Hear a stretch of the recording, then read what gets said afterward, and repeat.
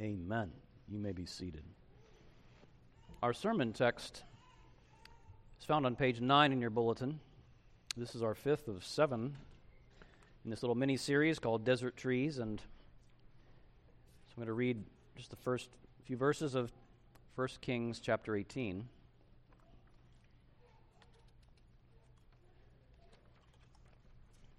After many days, the word of the Lord came to Elijah in the 3rd year, saying, "Go show yourself to Ahab, and I will send rain upon the earth." So Elijah went to show himself to Ahab. Now the famine was severe in Samaria, and Ahab called Obadiah, who was over the household. Now Obadiah feared the Lord greatly. And when Jezebel cut off the prophets of the Lord, Obadiah took 100 prophets and hid them by 50s in a cave and fed them with bread and water. And Ahab said to Obadiah, "Go through the land to all the springs of water and to all the valleys. Perhaps we may find grass and save the horses and mules alive and not lose some of the animals." So they divided the land between them to pass through it. Ahab went in one direction by himself, and Obadiah went in another direction by himself. And as Obadiah was on the way, behold, Elijah met him. And Obadiah recognized him and fell on his face and said, "Is it you, my lord Elijah?" And he answered him, "It is I. Go tell your lord, behold, Elijah is here." And he said, "How have I sinned that you would give your servant into the hand of Ahab to kill me? As the Lord your God lives, there is no nation or kingdom where my Lord has not sent to seek you. And when they would say he is not here, he would take an oath of the kingdom or nation that they had not found you. And now you say, go tell your Lord, behold, Elijah is here. And as soon as I've gone from you, the Spirit of the Lord will carry you I know not where. And so when I come and tell Ahab and he cannot find me, he will kill me, although I your servant, have feared the Lord from my youth. Has it not been told, my Lord, what I did? When Jezebel killed the prophets of the Lord, how I hid 100 men of the Lord's prophets by 50s in a cave and fed them with bread and water. And now you say, go tell your Lord, behold, Elijah is here, and he will kill me. And Elijah said, as the Lord of hosts lives, before whom I stand, I will surely show myself to him today. So Obadiah went to meet Ahab and told him, and Ahab went to meet Elijah. When Ahab saw Elijah, Ahab said to him, "Is it you, you troubler of Israel?" And he answered, "I have not troubled Israel, but you have, and your father's house, because you've abandoned the commandments of the Lord and followed the Baals. Now therefore send and gather all Israel to me at Mount Carmel, and the 450 prophets of Baal, and the 400 prophets of Asherah who eat at Jezebel's table." This is the word of the Lord. We pray, Lord, for your blessing now as we hear this in Jesus' good name. Amen. In 1974, Robert Nozick proposed a famous thought experiment. He wrote, quote, suppose there were an experience machine that would give you any experience you desired. Super-duper neuropsychologists could stimulate your brain so that you would think and feel you were having any experience you want. All the time you'd be floating in a tank with electrodes attached to your brain. Should you plug into this machine for life, pre-programming your life's experiences? Now, if you're worried about missing out on desirable experiences, business enterprises have researched thoroughly the lives of many others, and you can pick and choose from their large library of experiences, selecting your life's experiences for, say, the next 2 years. After 2 years have passed, you'll have 10 minutes or 10 hours out of the tank to select the experiences for your next 2 years. Of course, while in the tank, you won't know that you're there. You'll think it's actually happening. And other people can also plug in to have the experiences that they want, so there's no need to stay unplugged to serve them. Would you plug in? What else can matter to us other than how our lives feel from the inside? What else can matter to us other than how our lives feel from the inside? What a question. Now, in this little series, I've been proposing that modern life dehydrates Christian faith, but not necessarily in the way that you might expect. I've suggested that modern life dehydrates Christian faith because modern life makes it feel as if personal happiness is the central aim of life. Like, you just kind of walk around the modern world, it just feels like personal happiness is obviously what life is about. It's the central thing we're all after. And we've added this little twist in the modern world that you can attain personal happiness with God or without him. I mean, we're not really anti-religious per se. If the idea of God does it for you, makes you happy, good for you, do the God thing. But you just look around, it's obvious. There are many ways to get there. God is only one of them. And so unbelief, not believing in God now, it's not so much something that we consciously think. I mean, there are people who actually intellectually think their way to not believing in God. But for most people in the modern world, unbelief is really just, it's kind of the natural vibe when you're living lives in which God not only is not central, I mean, he is certainly not what life is built around. God is mostly irrelevant to this business of seeking happiness. And so you just kind of feel your way into unbelief. But if life is really all about happiness, the question I want to ask today is, do we know what we're talking about? What is happiness? I mean, Nozick just exposed what is obvious with his thought experiment. And that is that there has got to be more to human life than being happy. Because if all of life is simply about being happy, you could plug into his experience machine and you could be perfectly happy. The only thing is you just stop being a full person. Because you're actually a blob in a vat with a machine living your life for you. Is that really the good life? Even though you feel perfectly happy? I think we would all agree, if we think about it for more than 30 seconds, that a truly good life, a life that is worth living, has got to include saying yes to at least some things that do not feel good. A life worth living has got to include saying yes to some things that don't make me feel happy. I mean, if you don't believe that, you're incapable of love. You can never love anyone well if you're not willing to walk through some unhappiness, times when you do not feel good. And the question I want to ask is this: is nothing so valuable that you would endure great unhappiness to win it? Is nothing so valuable that you would gladly be despised to gain it? Is nothing so valuable that you would be willing to suffer for it, even die for it, all of which will make you quite unhappy? But is nothing worth that? Well, the modern world might be confused about this, but we who follow Jesus, we're not confused at all, are we? This is not a matter of confusion for us who follow Jesus.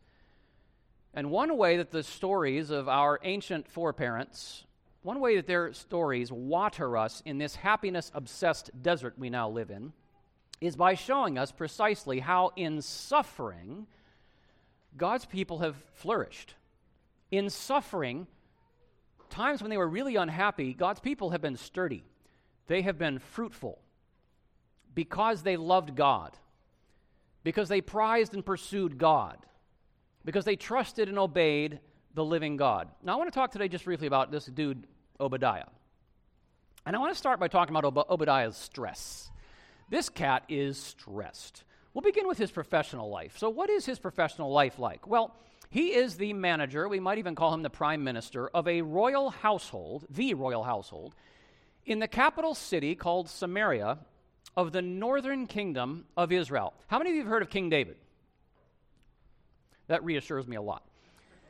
King David, the shepherd king, right. Hopefully you heard of David, Goliath at least, How many have heard of his son Solomon? A little bit fewer hands.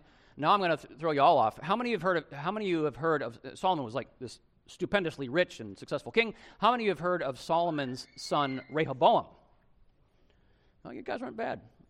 Well, Rehoboam was a foolish young king because his father was a very successful king, and when Rehoboam became king, instead of listening to the old wise guys that used to counsel his father, he listened to his young peer friends about how to run his kingdom, and they said, Rehoboam, you should flex on your people. So he flexed on his people, and he kind of waved his power at them. And 10 of Israel's 12 tribes said, so much for you, King Rehoboam, we're out of here. And they went off and started another kingdom, the northern kingdom of the 10 tribes.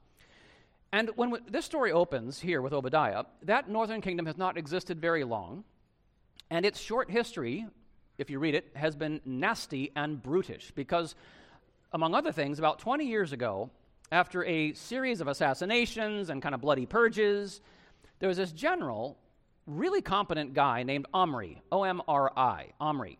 And Omri, he prevailed in a civil war that was going on at the time.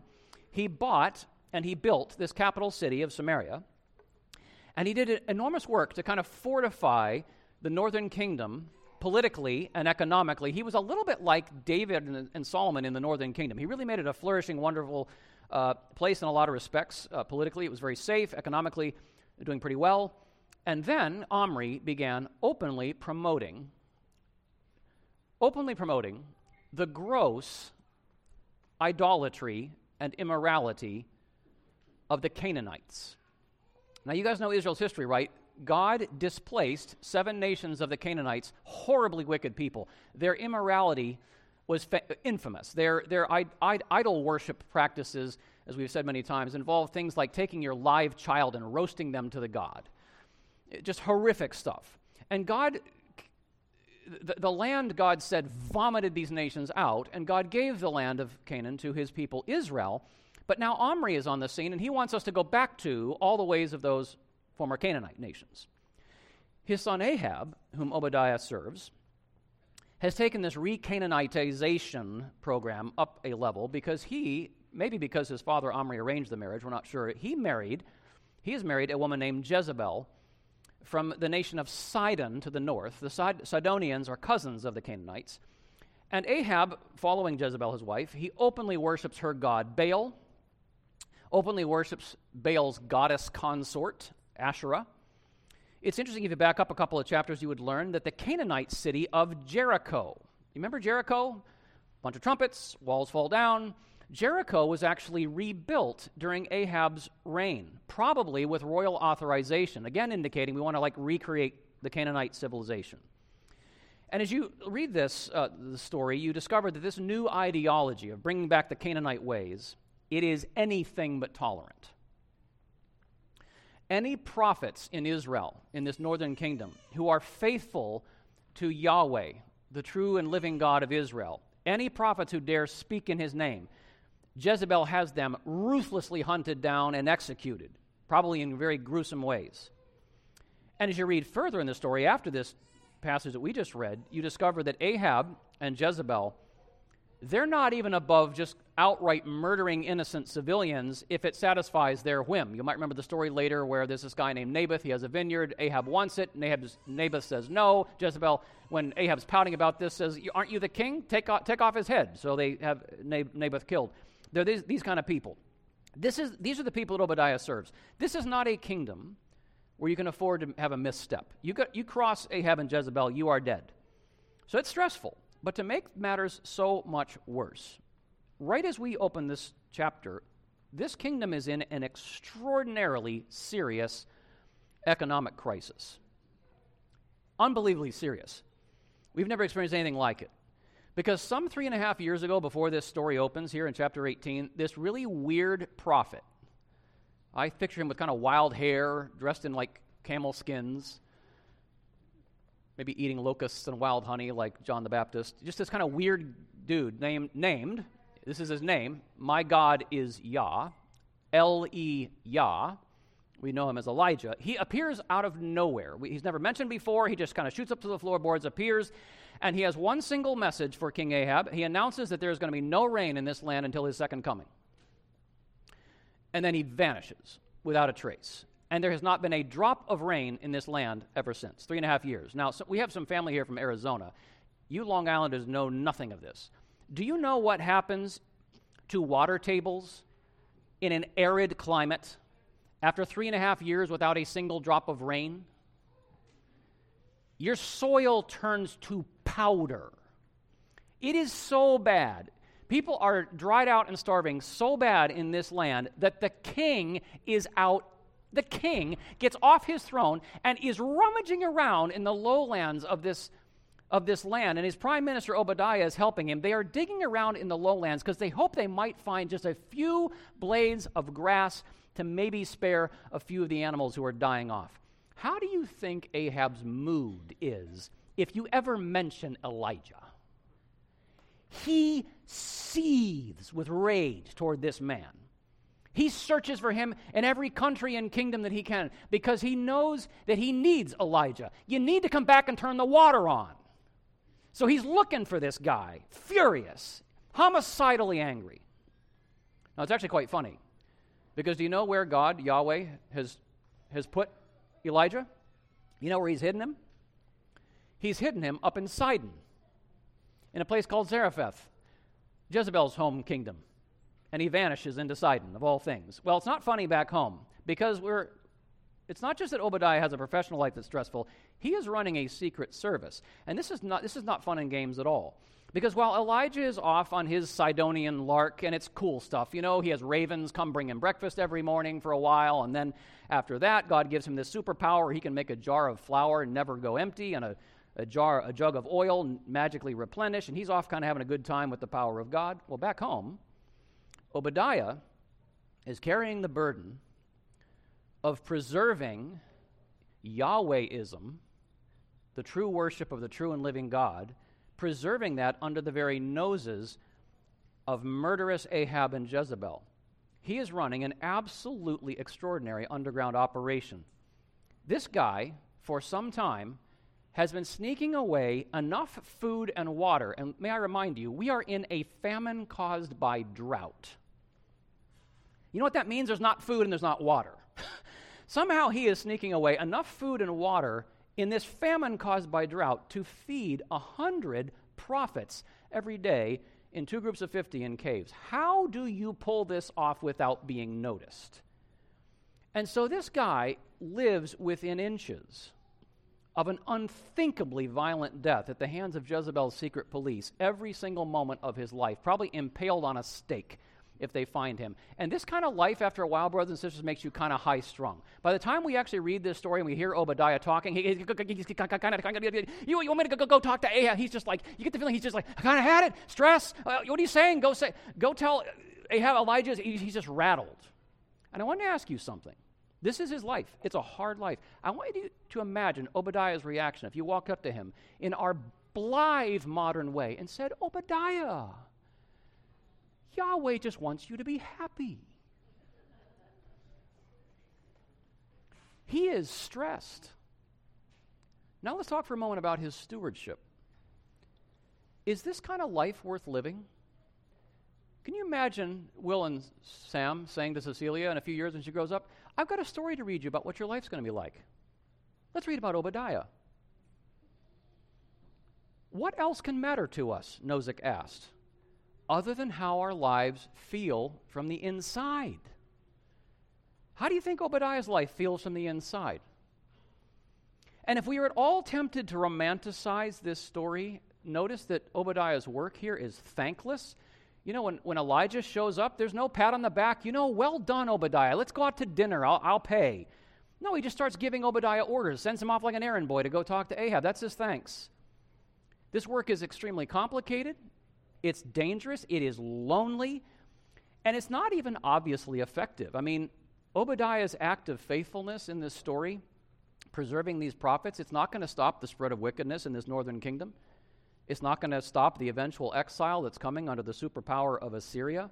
The only reward this guy gets for all of this danger he put himself in is that his work pleases the Lord, and it does preserve a remnant candle in the growing darkness of this nation. So now, I want to talk to you guys just for a minute about how to apply this to our lives, this story of Obadiah and his stewardship. First thing I want to say is this, and I'm going to pull no punches today. If you are going to love God with your life, not just your mouth, if you're going to love God with your life, not just your mouth, you will experience cost and opposition. Expect it. If you're going to seriously love God and follow the Lord, you will experience cost and opposition. It is interesting that while we hear understandable fear in Obadiah's voice, there is not a single whisper of self-pity. He is not sitting here feeling bad for himself, like, how could God do this to me? This is just what loyalty to the high king of Israel, and indeed the Lord of all the earth, it's just what loyalty requires. It is hard, it is frightening, it is what is necessary. And I say that because our modern world is stupidly, insanely committed to the notion that you should not have to suffer, that you and I should not have to be unhappy. And the religious version of this is that a God who really loves you will not let you suffer. A God who really loves you will not ever make you unhappy. And so we are surprised. We are offended. We are scandalized. We feel sorry for ourselves when God, in fact, sometimes heaps suffering in our lives. But it's interesting, you don't even need a Bible, you don't even need to be a Christian to understand that if you are going to seek things that are worth seeking, they are good things, they are worth seeking, and you're going to seek them with all of your heart. If you're going to hold on to things that are worth holding on to and not just, cave at the first sign of struggle, if you're going to do that, press into these things, hold on to them, seek them, you are going to suffer. You're going to experience cost and very likely opposition. And to think anything else, you don't even need to be a Christian to understand, to think otherwise is infantile. I was reading an article this week on a program in Canada called MAID, M-A-I-D. It stands for Medical Assistance in Dying. Read euthanasia. And this writer said this about Canada's booming assisted suicide program. She writes, the expansion and embrace of MAID, euthanizing people who are suffering. This reflects a shift in how our society sees happiness. In the past 50 years, we've built more and more of our expectations around happiness. Many children are no longer satisfied with having been raised with enough of everything. They can be resentful if they were not given a happiness-filled childhood. Hard times and sad memories may be a reason never to call your parents again. And MAID also suggests that if there is not enough happiness due to long-term depression or some similar condition, life is inadequate. But in fact, suffering does not diminish the meaning of one's existence. Do you think Simone's existence was less meaningful because God allowed her to suffer toward the end of her life? We live, this writer says, in a nearly Brave New World society with CBD on every corner for all that ails us and nonstop streaming services. We have to think of practical ways to remind ourselves that the good life includes some suffering. We've got to think now of practical ways, because we might even say that with our heads, but to practice the fact that the good life also includes some suffering. And it is not just that there are goods that are worth holding on to through suffering. There are things that are so valuable you should be willing to suffer, even die for them. That's true, whether we choose to acknowledge it or not. But there's actually more. There is a goodness, brothers and sisters, that will not form in us. I don't know why this is true.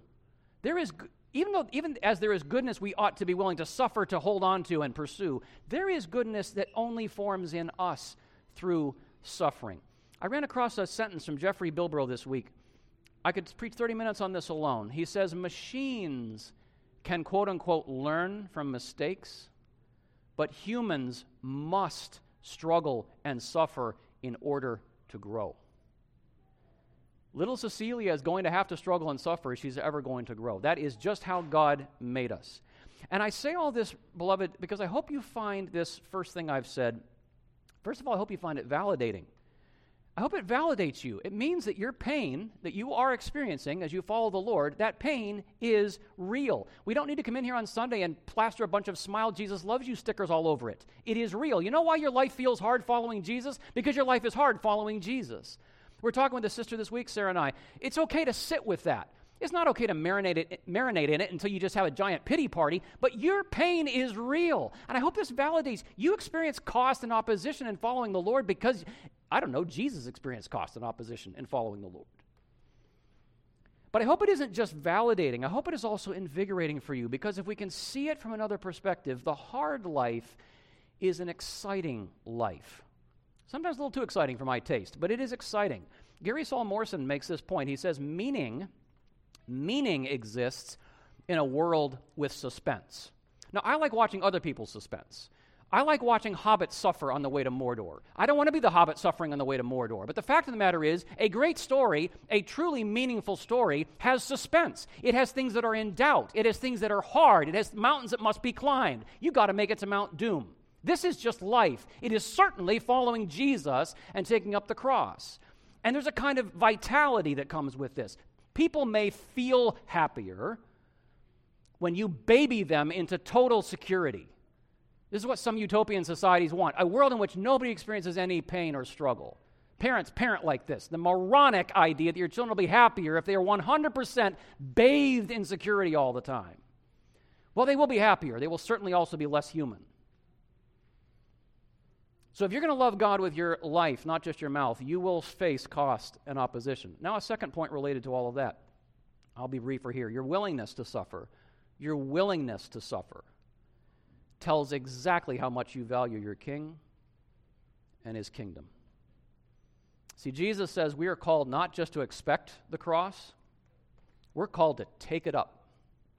Go grab that cross, embrace it, be willing to take it up, because that's what honors God. In a sense, and I'm not saying be masochistic and, look for ways to create suffering in your life, but there is a sense you'll have plenty of suffering to walk toward. Walk toward it.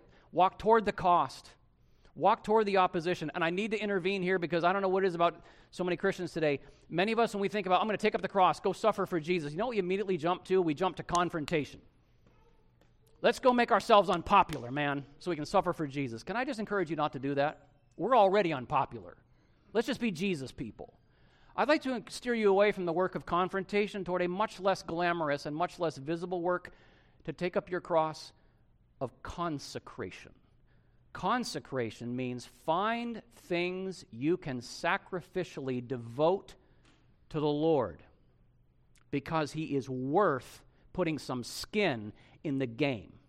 If you don't have any skin in the game, go find a way to put some skin in the game because God is worth it. I want to ask you guys a question. What sacrifices in your life are showing your kids that God is worth skin in the game? See, we got to think that through in a comfortable North American context. We're not persecuted. We're not being hunted down. We're not being executed for following Jesus. So I want to ask you guys, what are you giving up for Jesus? How about your Sabbath? You didn't hear this from me because I don't care personally, but how about your money? It doesn't have to come to Trinity, but are you giving? Is your money where your mouth actually is in following Jesus?